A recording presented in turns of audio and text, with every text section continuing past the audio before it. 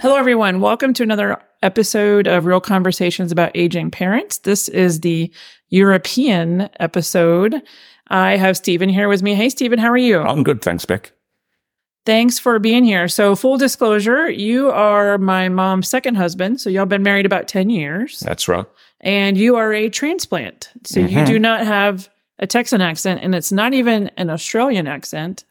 It is an English accent. So I appreciate you being here, and I brought you on today because you had a very unique situation in the last several years with your mom and helping with her. But before we dive into that, could you tell us a little bit more about yourself? Well, I'm 67 years old, and I was born in a place called Solihull, which is just outside Birmingham in the West Midlands in England. I was married. This is, as Becky said, this is my second marriage. Jackie and I had been friends for a while, and eventually I relocated after her divorce and ended up here in San Antonio, Texas, and that's where I've been for the last 10 years. Can you tell me more about yourself, like the hobbies, what you enjoy doing? Well, I'm so older now, so I can't do a lot of things that I used to do. I also was an avid long-distance walker. We used to do orienteering and things like that when I worked for Land Rover. They were sponsored. Shooting, even in England, I was a clay pigeon shooter. Fancy you found yourself in Texas. Yes, that's it. Right. Yeah, I was and am. I read an awful lot, constantly. I'm not a great TV watcher. I prefer to have a book. But, yeah. And, of course, I like to socialise. Yeah. But, yeah. And pick kids up after school. So. Yeah, well. They're my grandkids, so. They'll keep you busy. They will, yeah. And when I met you, you had already told me about losing your dad. I know that was very traumatic for you. Yeah. How old were you when that happened? I was about early 30s, I think. Early 30s. Okay. Yeah. Dad had, they were very active, my mother and my father. They were in long-distance walking groups and dance groups, etc.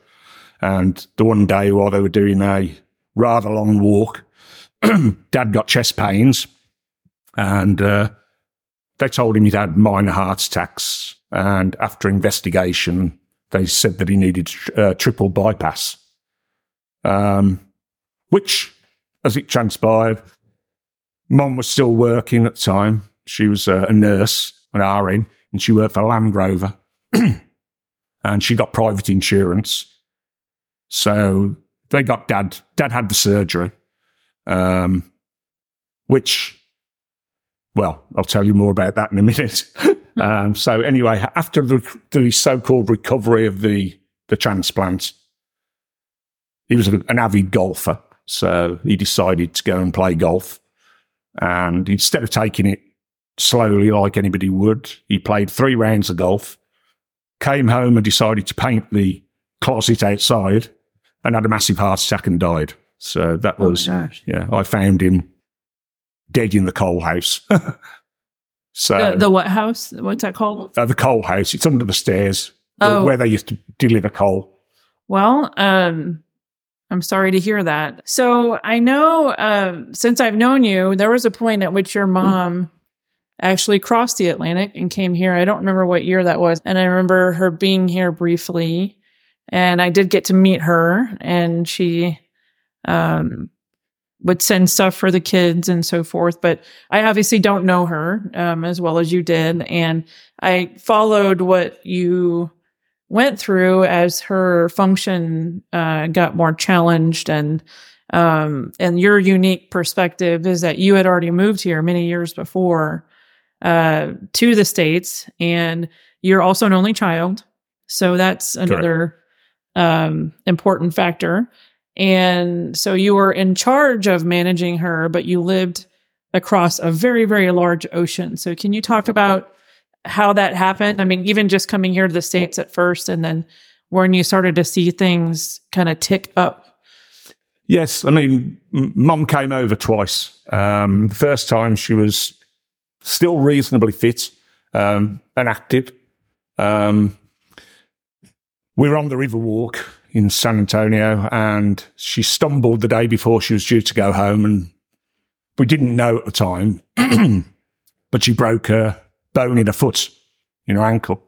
Mum being Mum, she's very, very strong-willed, always has been, and unfortunately, I'm out of the same mould.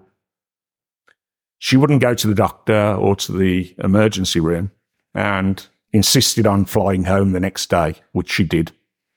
I've got 3 sons, grown-up sons, who live in the UK, and 2 of the 3 were regular visitors to Mum. They used to go weekly, take her shopping if she wanted to go, or just be there to mow the lawn or just to chat. And I started getting calls from them saying that Grandma was going downhill rapidly. I used to speak to my mum at the same time every week on a Thursday at 10 o'clock because of the time difference. And I started to note that she was repeating herself a lot. The conversation, if you can call it a conversation, became very one-sided. And it was as if it was scripted. And she talked over me. So it was basically Mum saying the same thing every Thursday and me listening and then saying goodbye. But of course, not being there to actually see her that often, it's very difficult to judge, how fast the decline was coming on. She came again later, a couple of years later, and then we did notice a big difference in her. She'd lost a lot of weight. She hadn't got the energy that she had before. She was quite happy to just sit around and talk and reminisce constantly about the same subjects over and over. And Jackie, bless her heart, she just sat there and listened because we'd heard the conversation over and over and over. Inevitably, she has to go home, and I live here now. I'm married. My wife's got her own business. We're not well off, so it was a big thing to keep going backwards and forwards to England. It's expensive and time consuming, and Jackie's not that super healthy, and that was very stressful for her, the travel especially. So we used to go. I'd go over every couple of years initially. Yeah, at least once a year. And then in the end, it was the boys, especially my middle son, who now seemed to took upon himself to be her main advocate. Exactly, advocate. He was telling me this is getting worse and worse. Grandma needs this, needs that, and she won't let us do anything for her. So it became not so much a once a weekly visit to take to get her hair done or to take her shopping. They were telling me that she wasn't eating, there wasn't food in the fridge, and she was vehemently denying it and telling me what she cooked every day and et cetera, et cetera. So the relationship between my son and I was becoming strained, to say the least. My youngest son, he had virtually given up going there because it always turned into more of an argument than a visit. So she fell, the first of quite a few falls, and she recovered. And so I tried talking to her. She lived in a two-story house, 1 bathroom, which was upstairs, and we tried to get her to have a lift chair put in so she could get up and down the stairs. The stair lift to go up the stair stairs. Lift, yeah. And she kept having falls, and she wasn't open to having anything done. It was the old saw of saying, oh, I'm old now, I'm not wasting my money on this and that. But she was totally against having any kind of outside intervention, i.e. home help, or there was no way she was going into sheltered accommodation or anything like that. And just to clarify, in the UK, those services are actually fairly robust, right? Mm-hmm. So if she had accepted that's right, somebody to come in and help with cleaning and showering and all that stuff, that was available to her? That was available. And I actually arranged it. We arranged for a home health person to come in the morning because people were telling us that she was getting up, not getting dressed. She was just spending all day in her night clothes, sitting in the same chair. And as I said before, not eating. And her memory was getting worse. So I went over and had a family meeting, which included my mum. And we tried to, I tried to reason with her into accepting somebody to come in once a day, help her bathe, make her breakfast, maybe run the vacuum round for her, things like that. Make sure that she was okay to get in the shower and or the bath. And she was having none of it. So in the end... What did she say when she would have none of it? Did she say it was too expensive, too invasive, privacy issues? Privacy issues. She didn't feel she needed anybody there. She didn't want to be dictated to in her own home. If she wanted to sit round in her night clothes, that was up to her. And she was a nurse herself, so she wasn't That's correct. Unfamiliar with, yeah, some extra medical support or people checking on. Oh, no, she was a nurse. And again, she was a hard person to get on with. She was very opinionated. It was her way or or nothing. As I say, she was very, very opinionated. And that wasn't new. That was from as long as I've known her. She was very volatile. She could lose her temper really quickly. And I tried to play things down as much as I could. But in the end, it became completely obvious that I told her, if you're staying in this house, you have to have somebody coming in and helping you, because her 90-year-old neighbour used to come in and sit with her while she showered and what have you. Then she felt she couldn't do that. Her daughters were marvellous. My sons couldn't do that because they didn't think it was appropriate, and I totally understand that. And so in the end, she accepted having somebody come. We then found out that she cancelled that. Yeah. And not told anybody. Then they can always say they accepted it, but you don't have to follow up and know that they cancelled and unfortunately, we spoke to the doctor and he'd been in and seen her. And he said, well, unfortunately, she's not what you could call unsound or, She's still making her own decisions. She was still capable of making her own decisions, and we really shouldn't be pressurising her that much. And until it came to a position where she couldn't make good decisions for herself, there's not much that anybody could do about it, which is hard to accept when you can see things that could easily be done. And at this point, let me say, Mum wasn't rich, but she wasn't hard up. She was very frugal through her life and she invested well. She'd got money in the bank that could have easily put all these things into place, which would have made her life much easier, and should most likely still be alive today if she had done what we wanted her to do. But she wouldn't. That was it, end of story. And then, unfortunately, a few years ago, she had a really bad fall. But this time she hit her head. She hit her head and she was bruised from she was black and blue all down one side. She'd fell walking through the bathroom door and she'd hit her head on the commode and the pedestal of the sink and was wedged there for a couple of hours. Unfortunately, she'd cancelled the home health person who should have been there at that time, and it wouldn't have happened. So nobody found her for quite a long time. A neighbour came in and found her, called my son, who was there. And a few days later, she was hospitalised. And a few days later, one of my sons deemed to tell me that she'd fell and was in hospital. And my wife and I, Jackie, then decided it was time that we got to go over, regardless of what they said. They said, don't bother coming, she's in hospital, there's nothing you can do.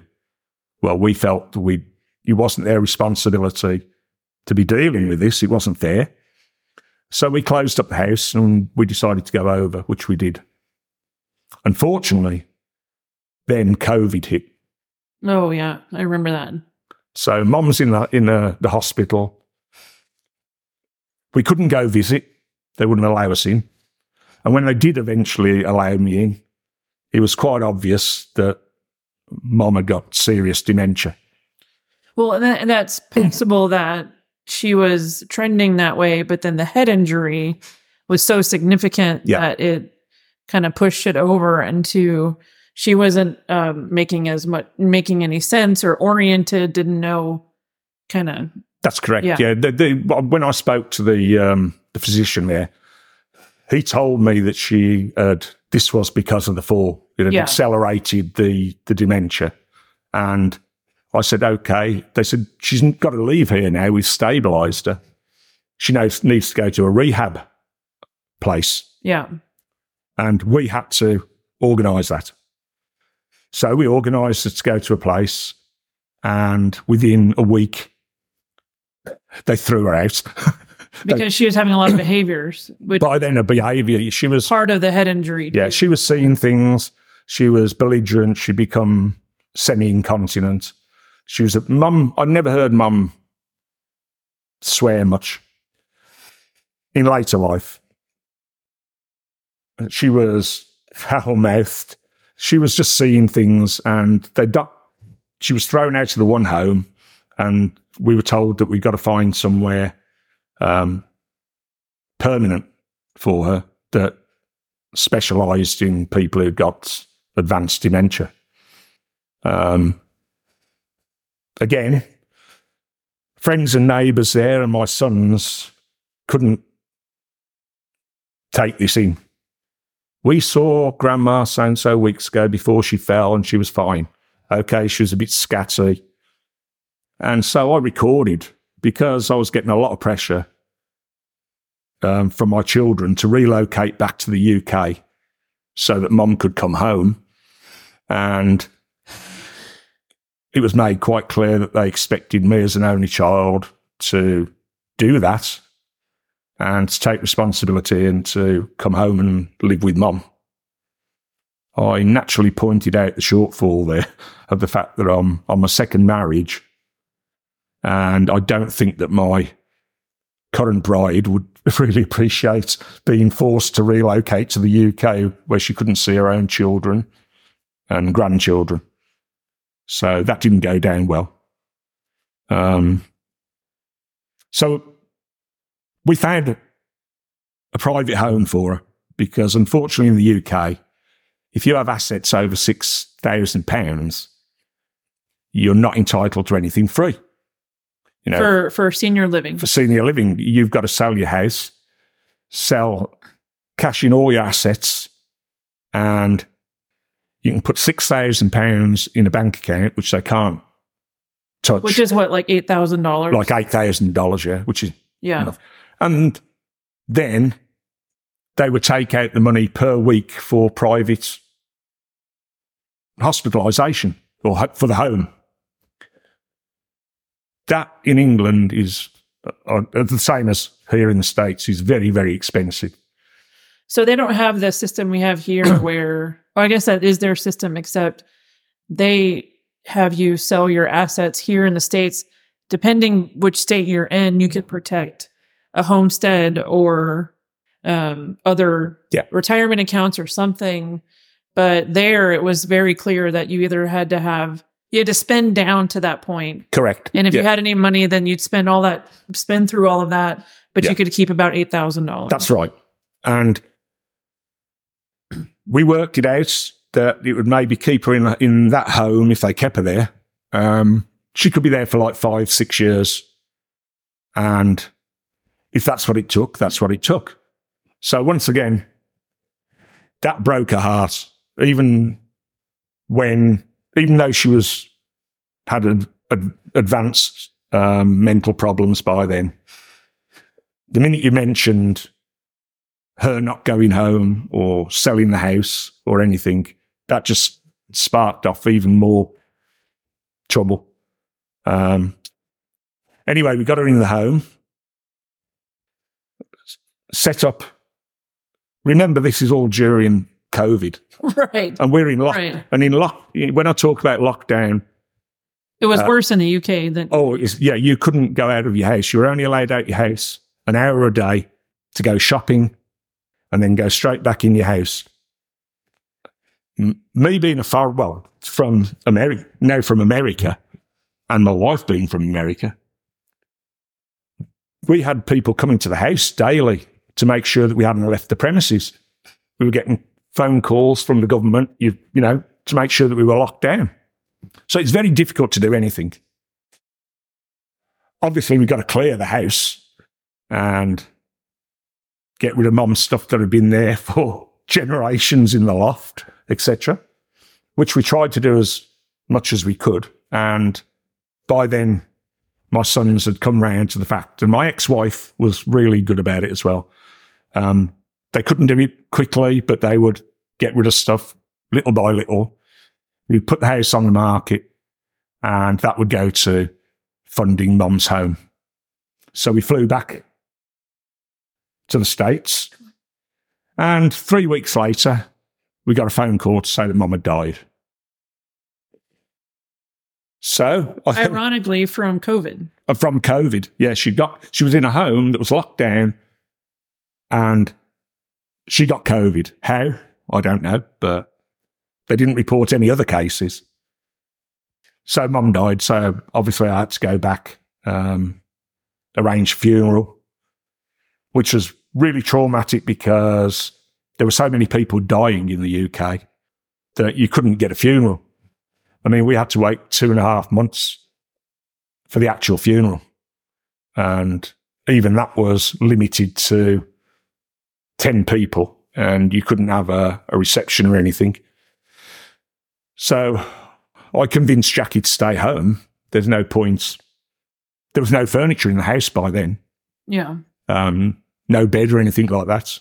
So we arranged the funeral. I booked a flight there, arrived the day before, went to the funeral, and flew back the day after. This, again, also caused a lot of resentment with my children. Yeah. And that's when things started to get nasty. Yeah. Yeah. So, yeah, it was a pretty traumatic time for everybody. Well, I think, and I'm just on the periphery here of watching that, is there's a lot of, if only somebody could just go home and take care of a person like this.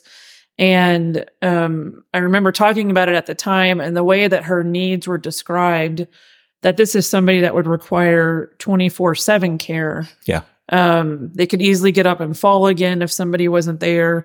They needed help going to the bathroom multiple times a day. And so I think people underestimate how much care. I mean, it wouldn't even, I say this, I wasn't there, but it likely wouldn't have even been enough for you and my mom to move back there and take care of her. No. That situation, especially when you have a cognitive impairment, is the safety issues are every minute of every day. And so that requires, even sometimes professional skilled support and what that looks like. And I mean, grief is a very complex thing. And I know that it's what you're describing is an already existing family dynamic, complex issue. And then, when your mother passes away, then the tension, the stories of you should have done this or you could have done this, those are hard to overcome in other people's heads, right? Correct. And you can't. I mean, that's not worth it. But as far as you helping to manage her, How did you feel about it? Like, what cultural or familial or religious influence did you have to take care of your mom? Like, did your parents take care of their parents, or like, where did that come from? That was that was the thing with my mum. She was everybody's. Everybody went to mum. Her mother, her father was a coal miner. He got black lung very young and died. She nursed my grandfather. Then my grandma, her mother, she was on the original list for a heart transplant. She had really bad heart. She passed, and Mum had nursed her. At the time, Mum was becoming a nurse, and they wouldn't give her the time off, so she quit and went and virtually lived with my grandmother to nurse her until she died. Then her younger sister got cancer, and Mum nursed her until the day she died. She'd nursed my dad. So she, even though she was really hard to get on with, she had a hard life. She worked full-time, nights, so that she could be there with whoever needed her. My dad always had really bad health, and until his 40s, he spent a lot of time in hospitals. He seemed to get much healthier in his 40s until he had his heart attack. So yeah, Mum that was the way it was, and I think that's what she expected of me, being an only child, that if anything happened, I had to promise that she would never go in a home and I would be there to look after her. How did you feel about that? Well, as I said, Mum and I were very much alike. We both got very fiery tempers. And even though we loved each other, we didn't like each other much. We could spend very short periods of time in the same vicinity without there being some kind of conflict. I wasn't talking to her enough, or I was disrespecting her with the way I talked, and it's obvious you don't want to be here. So I knew it would never have worked. For reference, y'all had lived together oh, yes. at some point recently. After my divorce, for 2 years, I lived with my mum. So you had already been down that road. We'd already been down that road, and it didn't work. It was very tense. It was affecting my health, mentally and physically. It drove me to drink and other things. You know, it was quite obvious it wasn't going to work. She didn't really want me there. I definitely didn't want to be there. And the thought of actually having to deal with Mum when she was worse than she was then, to me seemed totally impractical. There was no way it would have either killed me or killed her first. You know, it wasn't going to work. So it was really difficult because, yes, I felt really conflicted because I'm an only child, and yeah, in theory, it was my responsibility. But you can only do so much. And I knew that if I moved into that place, it would have been permanently, it would have been really bad for both of us. What it says, by the time this airs, I'll reference back to the podcast with Jalen and then a podcast later with Craig. When there seems to be conflict between one part of this, of a marriage, one person's aging parent versus what your current spouse wants, it seems like the spouse wins. And I don't mean to set that up in a no, like it's a lottery or something, but like there are many life situations where those things can be in direct conflict. Yes. And I want to know how you worked through that in your head. I was now married, living in America, really happy. I'd got a whole new life. And Mom was in her 80s. And the conflict was I willing to risk that? How long did Mom could have lived till she was 100, in theory. Right. Was I willing to give up 20 years of my life and ruin the relationship with my wife? Because there was zero chance she was going to go over there. Oh no, we even spoke to her about her selling the house and coming here. And we said, and we will buy a property where you can have your own space, but we will be there, so to check up on you, and you'll be safe. It'll be more. Well, it'd definitely be safe because we'd buy a one-story place. There'd be no stairs. We could modify the bathroom for her, and things like that. But again, that was a real no. She was no. It was just no. We're not even considering that. So that was one thing out the way. So all it was really, the only other thing was, as I said, relocating back to the UK to look after her. And it pains me to say, even though I love my mum, I didn't love her enough to want to risk the rest of my life. And I've been judged for that.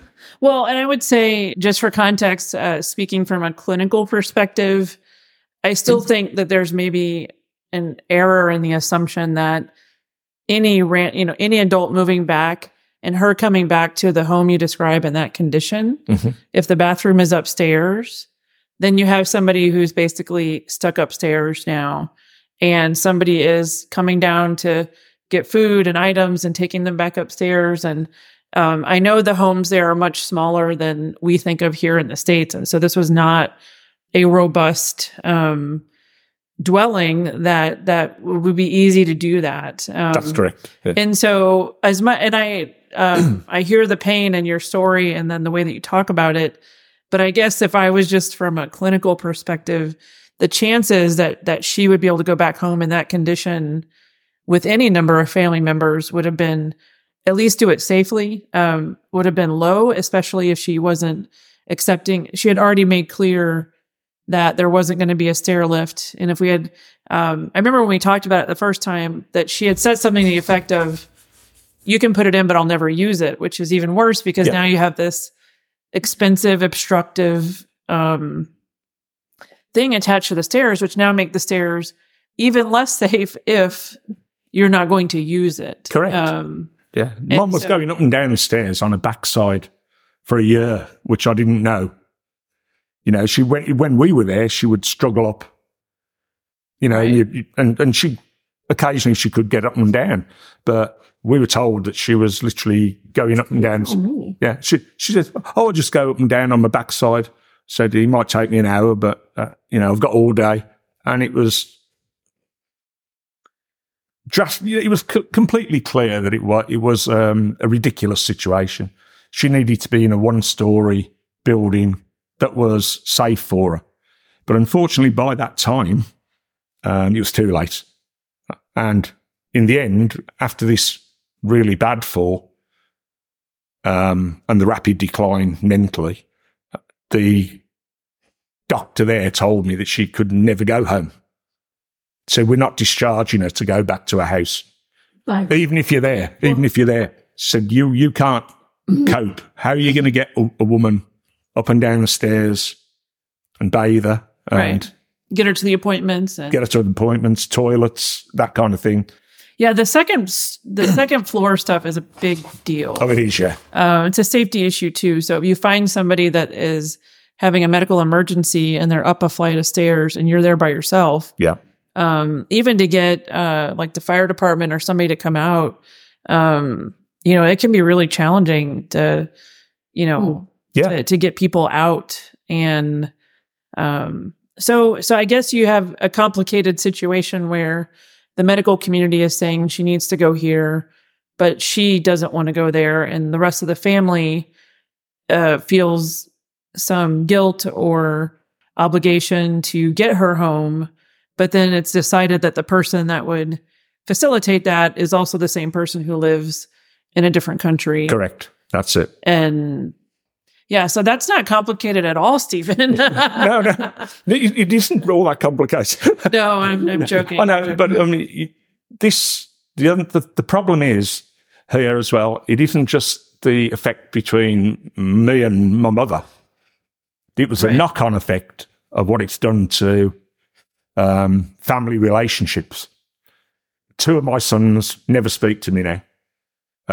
Only my oldest son, who was the one who never got involved at all with any of this. Yeah.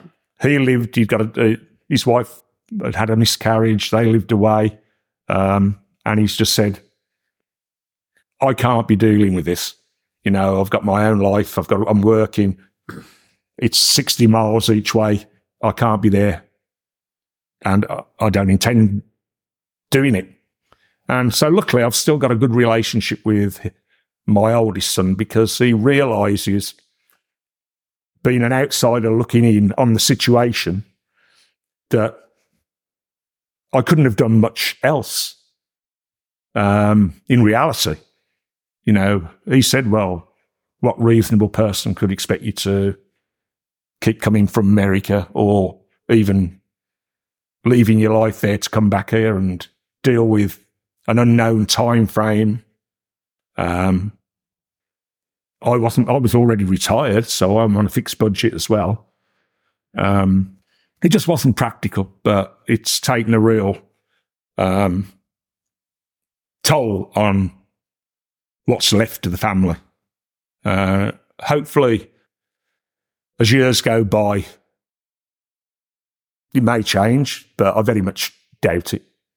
Well, I'm stepping in outside of my lane, but there's a lot mixed up in how people process grief and guilt. Mm-hmm. And when I see situations where there's the obvious person who dropped the ball, or like in the perception, and I'm not saying when you think, well, that was clearly this person's role and they didn't do it, then it sort of absolves you of how they feel, which is, this was a difficult situation. We saw her get sicker, and, you know, they didn't have a grandfather they grew up with, right? At least on your side, because he died so young.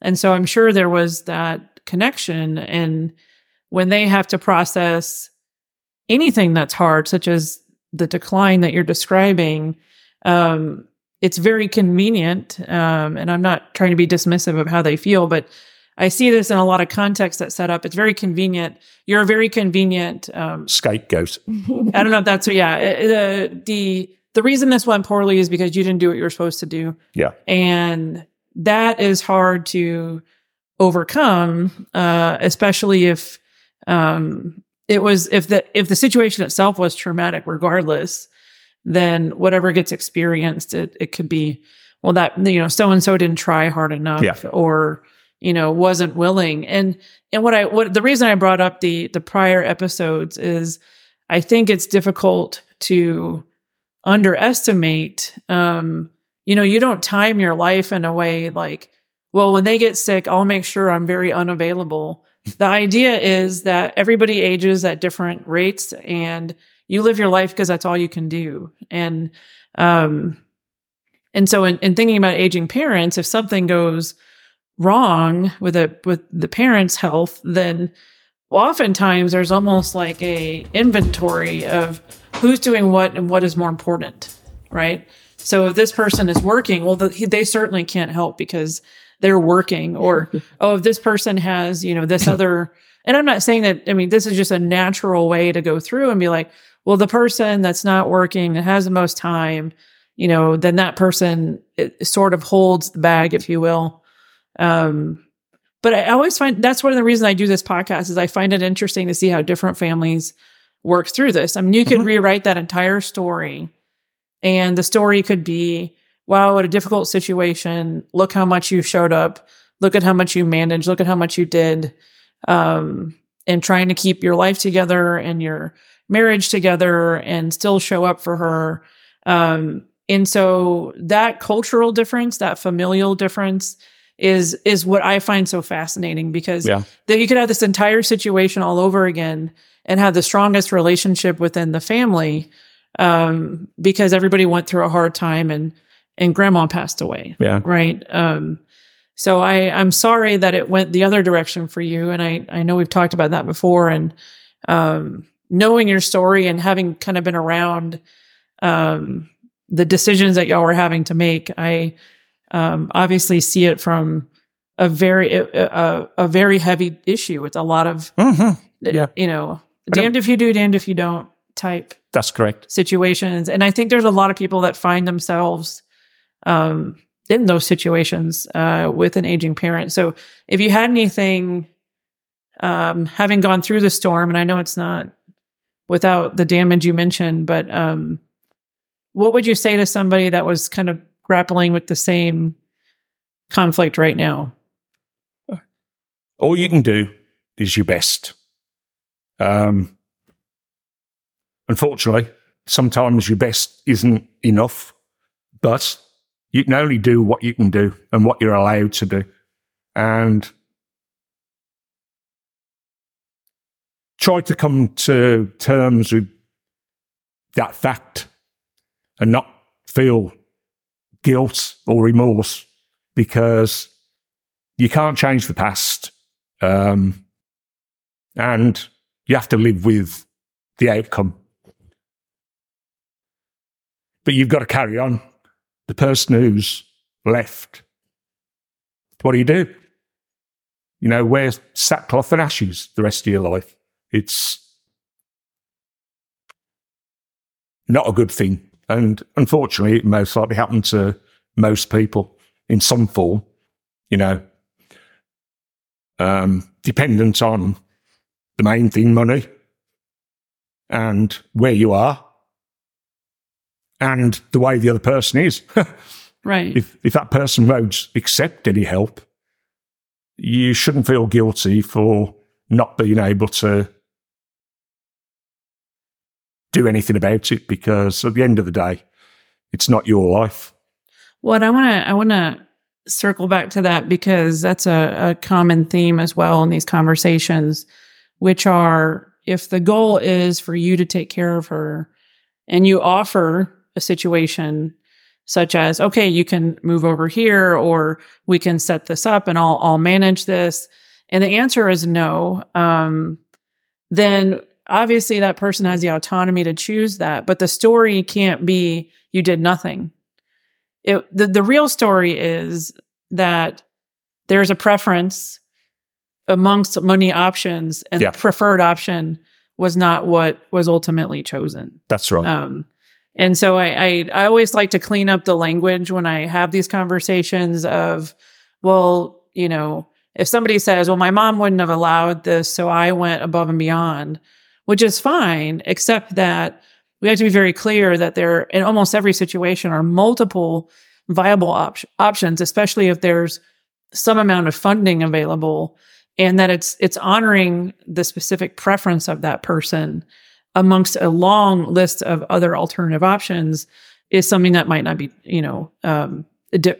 possible. Yeah.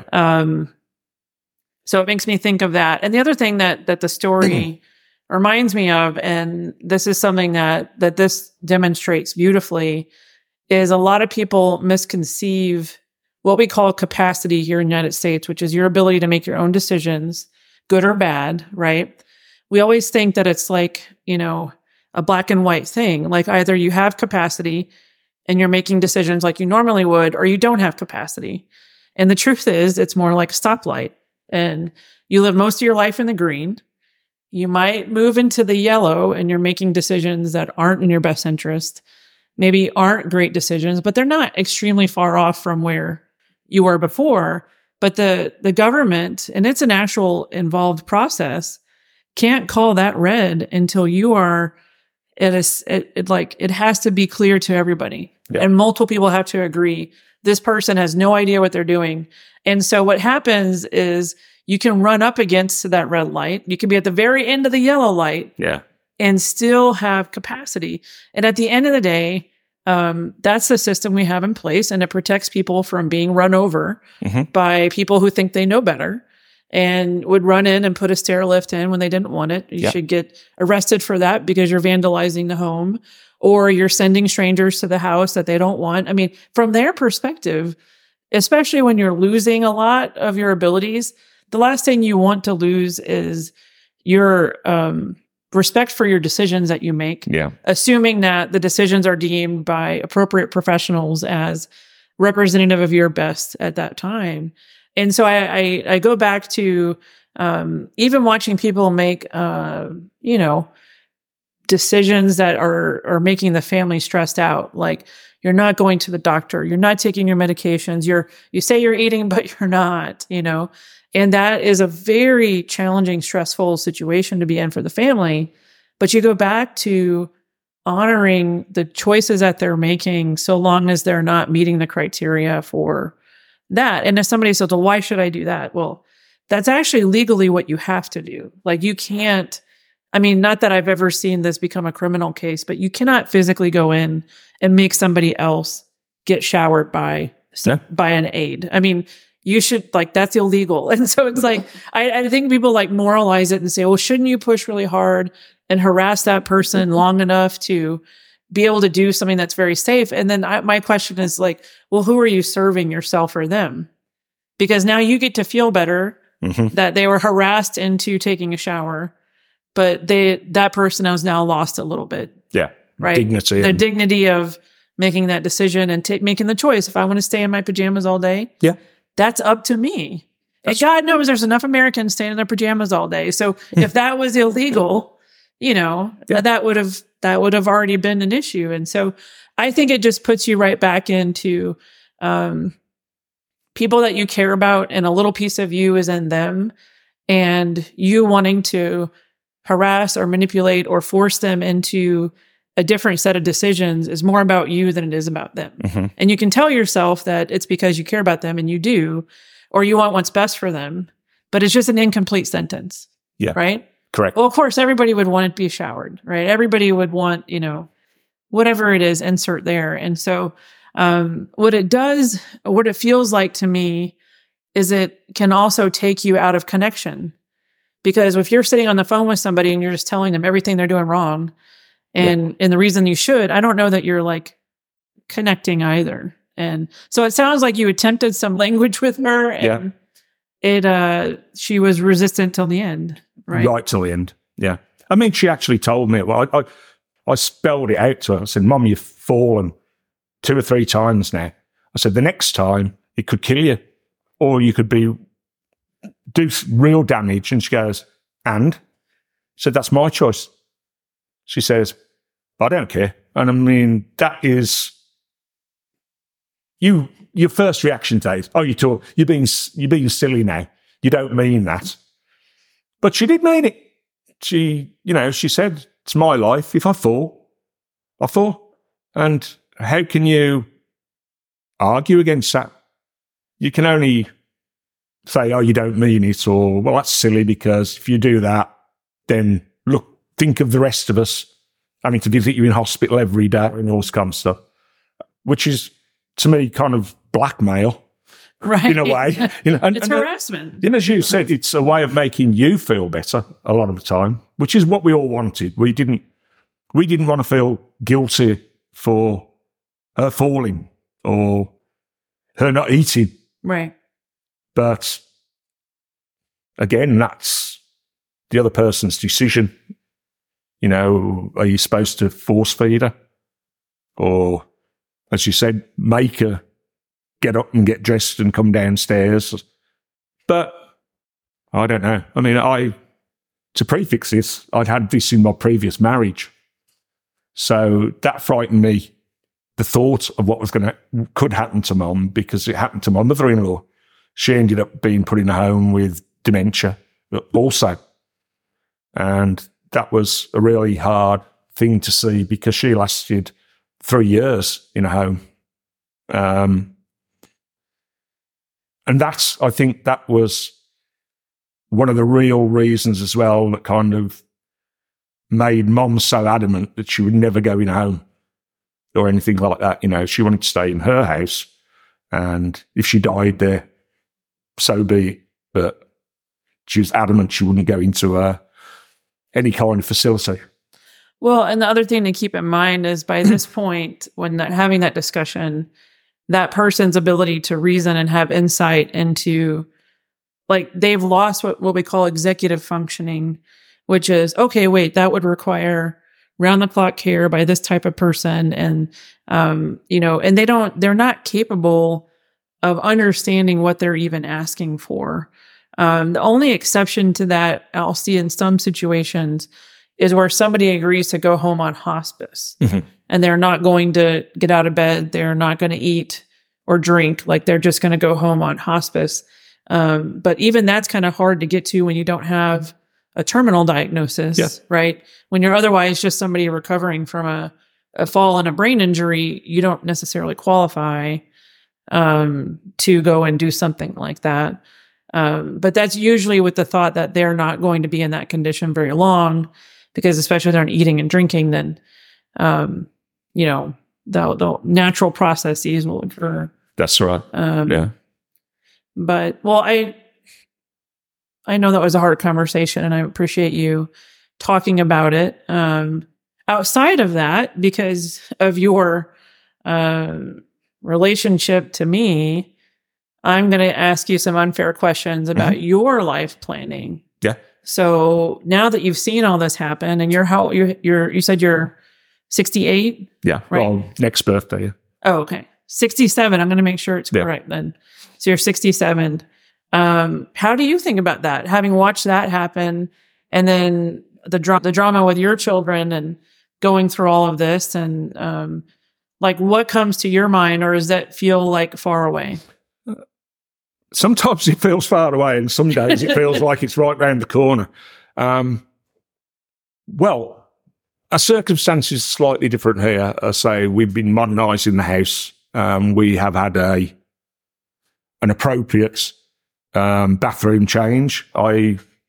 Tubs taken out, walk-in showers with wider doors, lower handles, safety handles, non-slip floors. We look at the general plan of the whole house, avoiding things that could make you fall, scatter rugs, stuff like that. And of course, we've talked about, how could I put it, worst case scenarios, shall we say, where one or the other cannot sensibly or safely look after the other. I would say, if it's me, I don't think it's a difficult question, because now that we're on a fixed income and we're older, we have what we have. We've got the house and X amount of money. Could we afford, either of us, to go into a sheltered accommodation for an unknown period of time? I doubt it, because, again, you all know out there how much those facilities cost. You know, it could be $5,000 a month, or do you want to stick somebody in a place that you can afford, which is, not really going to be suitable for them, but you just can't cope. So it's an emotive thing as well. Do you want to be a burden on your partner? As long as we can look after each other, we will. I think down the road we'll have to really discuss about what would happen if there's only one of us left and you've got failing health. I think if it's a matter of just, if I die and Jackie's here, everything that we've got is hers. If her health failed, and like most people, she couldn't look after herself. I know that she's got a daughter who would look after her, but I'm just talking in generalities. If that wasn't the case, where Rebecca and her family weren't willing or couldn't for some reason. They may have moved away, may have moved out of state or emigrated for all I know. But at least then she would have some money around her that she could possibly liquidate. And if that came to the worst scenario, move into a sheltered accommodation or something. You know, you could maybe sell a house and buy these places where you've got autonomy. You know, you haven't got somebody there all the time. Yeah. But there's somebody there to make sure that you're alive every day and that you're eating. And, you know, and that would be the sensible thing to do, I think. What do you feel about in-home care? I would accept in-home care as long as it isn't going to bankrupt me. I mean, you got to be sensible. I say I'm not like my mum in that way. I would be acceptable of somebody coming in to help me bathe or, you know, to make sure that I got shopping and stuff like that. I am not, you know, I wouldn't object to help. I would rather have help and be able to stay here until it was really got to the point where you couldn't. Right. That may prolong my quality of life or Jackie's quality of life. You know, you could still have some independence. Hopefully you wouldn't be too much of a burden on the rest of your family. And you're helping yourself. And I think that you've got to try and help yourself as much as you can and be sensible about it. We're all going to get old. We're all going to die. It's how you manage that later period of life. I don't want to be a burden on anybody. So, you know, you just have to see. You don't know what's around the corner. Yeah. Yeah. And I don't want to be the morose one that's always worrying about that. Because there's a lot of instances where people, what I'm hoping for myself is you're in good health when you die. Yeah. And people always think the opposite. They're like, oh, how could that person die? They were in perfect health. And I don't want my health failing for years and years before I'm actually gone. So hopefully I'm not speaking that into the universe. But that's kind of the way I guess that you could think of it both ways. But when somebody has all of their function about them and then there's a heart attack or there's a brain bleed or something, and as tragic and as horrible as that is, I guess in my mind, I've just seen so many alternatives where they survive something like that and their quality of life is so extremely low. And that's what motivates me. Even, you know, David and I are going through and writing our own living wills, which is neither of us want to be in that condition if we can't interact with other people and perceive, you know, things. So anyway, that's super depressing. Let's talk about something fun. Tell me something funny about England. What do you miss the most? What do I miss the most about England? It's a beautiful place and it's a great place to visit. I miss my friends who are there. Well, unfortunately, like most people who are getting older, you know, a lot of them have passed on. I miss my club. That's about the only thing that I miss, really. Yeah, there's not a lot. And the way things are going there now at the moment, it wouldn't be an option, let's say, for me to leave the States and go back and live in England. Even if Jackie, say, passed before me. I was shocked when you told me that. I asked you that one time. Yeah. It's not like, I've got 3 kids there. They're grown-up adults, and I'm sure that they're kind of really breathing a big sigh of relief that they haven't got to do anything for Dad when he gets old. Yeah. They've still got their mum, you know, and that will be... And I hope, actually, that kind of... The experience that we've been through with Grandma will make them slightly more aware of what could happen with their own parents and make them think about it, especially in the way it's affected everybody. Because it's bad enough to have bad feelings against one parent, but you don't want it again, you know. to affect the mom Right. as well. So, yeah, there's it's sobering thought that all of this is inevitable. So this was supposed to be the non-depressing. Oh, sorry, we got off the fun. Is it Buckingham Palace? Is it the royal weddings? What else do you miss? The curry. Oh, yeah, can't get a decent Indian curry in San Antonio. But, yeah, I loved that was another part of things. Some of the food as well that I enjoyed, you just can't get here, which is strange. You know, you'd think that you could get anything, but they eat more than fish and chips there. Oh yeah, and by the way, we don't just live on boiled beef and potatoes, as a lot of Americans seem to think. Yeah. Oh, the food's so bland in England. No, we've got exactly the same food as we've got here. Yeah. Yeah, restaurant wise, should I say? But yeah, I mean, yeah, it's a beautiful place to go. Where should, if people do travel to England, where's a hidden treasure hidden they gems. should go? They should. The Lake. Yeah, the Lake District, Scotland. I would always It's not in England. No, well, okay, go to York. No, there are beautiful places in England, Scotland, Wales, and Ireland. I find most of my friends from America, they think England consists of London, Liverpool, and then Glasgow or Edinburgh. No, flying to the airport, rent the smallest economy car that you can get into. And if you're flying into London, drive north. Avoid all the big towns and see the beautiful countryside. Yeah. There's a lot of history, a lot of beautiful places to visit that are very cheap to visit. And you'll see the real England.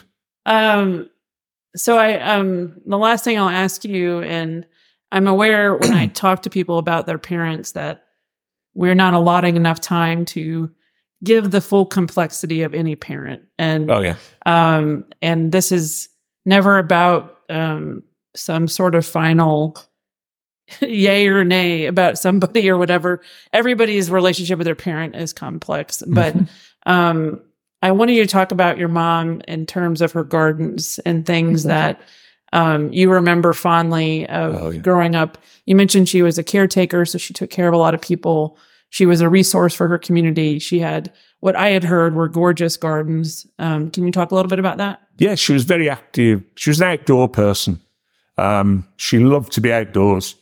She got a really proper English garden, yeah, and she worked hard on it. It became harder and harder as she got older, but she, even up until up until about 2 years before she actually died, she would get out there, all 100 pounds of her, and she would spend 8 or 9 hours digging, weeding, mowing lawns. She worked, and it was spectacular at times, what she did. She loved that, and she loved, she was an active member of the Women's Institute. So she loved going on trips with all the other Merry Widows because there were no men left, by this time. It started off with about 12 couples and ended up with 11 women. With all the guys had. Somebody should look into that, Stephen. Yeah, exactly. Statistically, that seems kind of. Yeah, and she loved walking. As I said, she loved dancing. She was into line dancing and country dancing. And as I said, the big decline was when she broke her foot here. Yeah, that was the beginning of the end. When she couldn't go walking, she couldn't get out in the garden, she couldn't go dancing, and that really, as I say, was the beginning of the end. She became depressed and angry because she couldn't do what she wanted to do. And of course, like most people, she couldn't accept that it was because she was getting old and that you got to slow down and do less or different things. In her mind, up until the dementia, she, like a lot of us, might be 80, but still thinks she's 20. Well, and I'm going to go on another tangent, and I promise that'll be the end. The projections of my children's lifespan is now well over 100, even into 120, with all the advancements and better nutrition and all these things. And so we are looking at either this generation or the one behind them being in their 80s, caring for somebody in their 100s. Yep. And so we haven't quite figured this out. No, We've extended life expectancy consecutively each year, except for COVID. It finally actually went down. But the overall trend has been higher and higher and higher. And if that trend continues, which it is expected to, then I'm just thinking of how wild this podcast would be, interviewing an 85-year-old taking care of their 110-year-old parent. And with the birth rate declining, there's this head-scratching numbers that you would crunch and think, I don't know how this is going to work. As my son said, or was it my daughter, in that podcast, that it will be robots. Like they're all convinced that robots will, and maybe that's true. But anyway, so I'm thinking about this, like we're very focused on 60 somethings taking care of 80 somethings, but in 100 years, we could be way off. No, great. 80 would be young. And then 100 would be like, oh, they're really getting up in the triple digits, you know? So anyway, so thank you for this lovely conversation. Thank you for sharing. I know this is not an easy topic, and I hope to have you back again. You're welcome. No, I'd be glad to. I hope it helped. Thank you, Stephen. Thank you. Hey everyone, it's Rebecca. Thank you so much for joining me today. I'd like to take just a moment to review the disclaimer. This podcast is for informational and occasional entertainment purposes only. Nothing discussed here is formal medical, legal, or financial advice. By listening to the podcast, we are not creating a patient-doctor relationship between you and myself or any of the guests. Really, it's just me and a possible guest or two, sometimes 3, sitting around talking about difficult topics related to aging parents. If you have or suspect that you might have a medical problem or condition, you should seek advice from a licensed medical professional. If you have any questions or concerns, please read the full disclaimer in the show notes or contact me directly. Thank you again for joining us today. I can't wait to see you next week. Have a good day.